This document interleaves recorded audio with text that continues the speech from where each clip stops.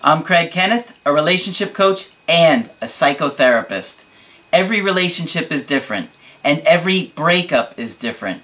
Work with me, and you'll get professional help on your situation. Just click on the link in the description below, or go to my website, AskCraig.net.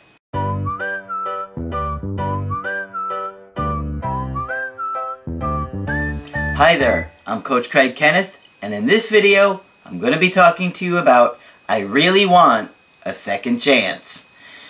So when a relationship ends, our life can be completely put into perspective. Things that we had never thought before, things that we had never felt before or realized before can just come crashing down in front of us. And we can have feelings and thoughts that we never even realized were possible. We could find that we're really missing our ex, or we could be reminded of how difficult dating is and how much of a challenge it could be to find somebody that you're really connected with. We often see that the grass isn't always greener on the other side. And you maybe take a look at yourself in the relationship and how little you really did to make it work. How much or you did or you didn't do to make your partner happy. Sometimes you're in a situation where you did a lot to make your partner happy and they weren't happy. Sometimes you weren't even treating them well. Maybe you were disrespectful, even abusive, and they had to leave you. So one of the things that you need to consider is, do you even deserve a second chance? And you might want to think about, how did you treat your partner? What were the problems in the relationship? Why does your ex not want to be with you any longer? Are you just being selfish in trying to get them back? Maybe you've had a very dysfunctional relationship for years, you've mistreated them for years, and finally they said, I can't do this, I gotta move on with my life. They end it, and you selfishly want to be with them and keep them from moving on and going forward. And I think I have a good email for you guys today where you're going to see that the person that was broken up with acted pretty selfishly, and let me just get into the email. I think it's a good one, and I think it'll help you guys when you're really thinking about your situation. And a lot of you guys are saying, well, I want a second chance, I don't care, I don't care, but you do need to care. It's not all about you, it's about two people in a relationship, and being extremely selfish just to soothe your own anxiety, that's not good, and that's not healthy, and it's not okay to do that. Don't treat people like an object because you're anxious and you just want to soothe them to relieve your own anxiety. Okay? So the email is about a guy in his mid-20s, dated a woman in her early 20s. And he said, I'm contacting you in regards to a breakup I had with my girlfriend of 4 months. We met each other through Tinder, and we started talking in September, and about a month later, we went on our first date. I fell for her instantly when I saw her. We went on a few more dates and became official shortly later. We had such great chemistry, and she was really wanting to ask me to be her girlfriend. We were always together every weekend and texted one another nonstop with long hours on the phone, FaceTiming too. Well, I would say you've got to be careful, because a lot of times a relationship can burn out because you are texting too much, because it starts off really hot and intense, and then it burns out real fast because there's not a lot of substance that's been built. It's all this talk, nonstop texting. You're not going to build attraction through texting. You got to spend time with somebody in person to do that. So be aware of that. Okay? Alright, so he said, I would do anything for her and always wanted to create memories with her. Everything was going well and felt so amazing with her by my side. However, while we were going out, I did something wrong. Before I met the new girl I was dating, I was talking to this other girl over the summer. We had good conversations, but it just stopped one day.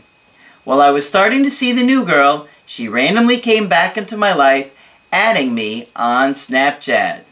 I accepted to see why, and she sent me snaps of her in bed in her bra and panties. Well, that's certainly going to get your attention, isn't it?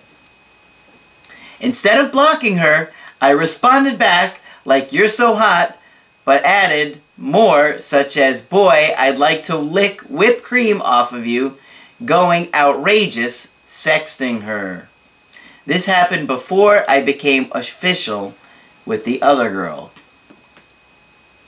Nonetheless, I carried on talking to the girl while dating the new girl.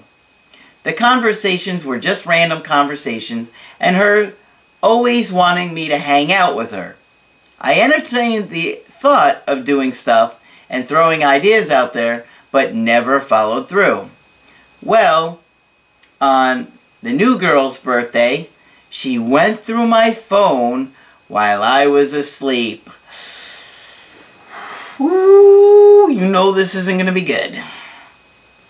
While it was not okay for her to go through your phone, she obviously knew something was going on. She saw the text messages and was devastated by it all. She was suspicious of why I'd never let her go on my snaps and confronted me, asking me if I was cheating on her. So she knew you were up to no good. And that tells me that this was going on while you were together. You made it seem like it stopped, but obviously it didn't, because you weren't letting her see the snaps. You're saying, oh, it was just meaningless, but come on. If it was meaningless, you wouldn't have been afraid for her to see those snaps. I said no because I had never thought of those messages to the other girl. It was just meaningless stuff. Not to her. And I'll bet that if she did that to you, you wouldn't feel like it was meaningless either. You need to think about it. You need to have empathy and put yourself in her shoes. I gave her space and sent her a personal letter of regret and got her to meet up with me in the end of January. We talked for an hour and she was still unsure how she could forgive me and trust me again. Well, I think that's a very valid point. Why would she forgive you and trust you again? If you're in the early stages of a relationship and it's supposed to be great and feel good and it's intense and you're already distracted by another girl, right? You're already thinking about another girl. The next day, I didn't tell her at all or text her at all, and she eventually sent me a message saying, "I hate you, and why are you ignoring me? Are you with the... Are you with that other girl?" I'll let you use your imagination on what she called her. Eventually, I called her back, and she told me it was over because she didn't trust me anymore, and it would be unhealthy because she'd always find a way to bring up the other girl, and how her whole family hates me for it now. Well, now you're in real trouble here, because now the whole family knows about what you've done. So this doesn't stay between you two. Now, in order to get her back, that means the entire family would have to consider what's going on. Oh, it's her decision, but she's obviously close enough to them where she told you what you did, told them what you did, so now they all know, and you have to look at them in the eye. That's not going to be easy to overcome, right? I've been devastated by it all, constantly thinking of her and wishing I never did what I did. Well, that's understandable, but you did do it, and now you're paying the price. Guys, there's consequences in relationships, and you think you're not going to get caught, you think you're going to get away with things. Eventually, you slip up, you get caught when you're doing something wrong. I went to church a lot, saying prayers, crying, and lighting candles, asking for guidance, and for her to see how sorry I am for it all. Well, you're only sorry because you got caught. Think about it. You weren't sorry while you were doing it. You didn't care that you were repeatedly talking to another girl that you had obviously more interest than you're letting on. You're only sorry because you were caught.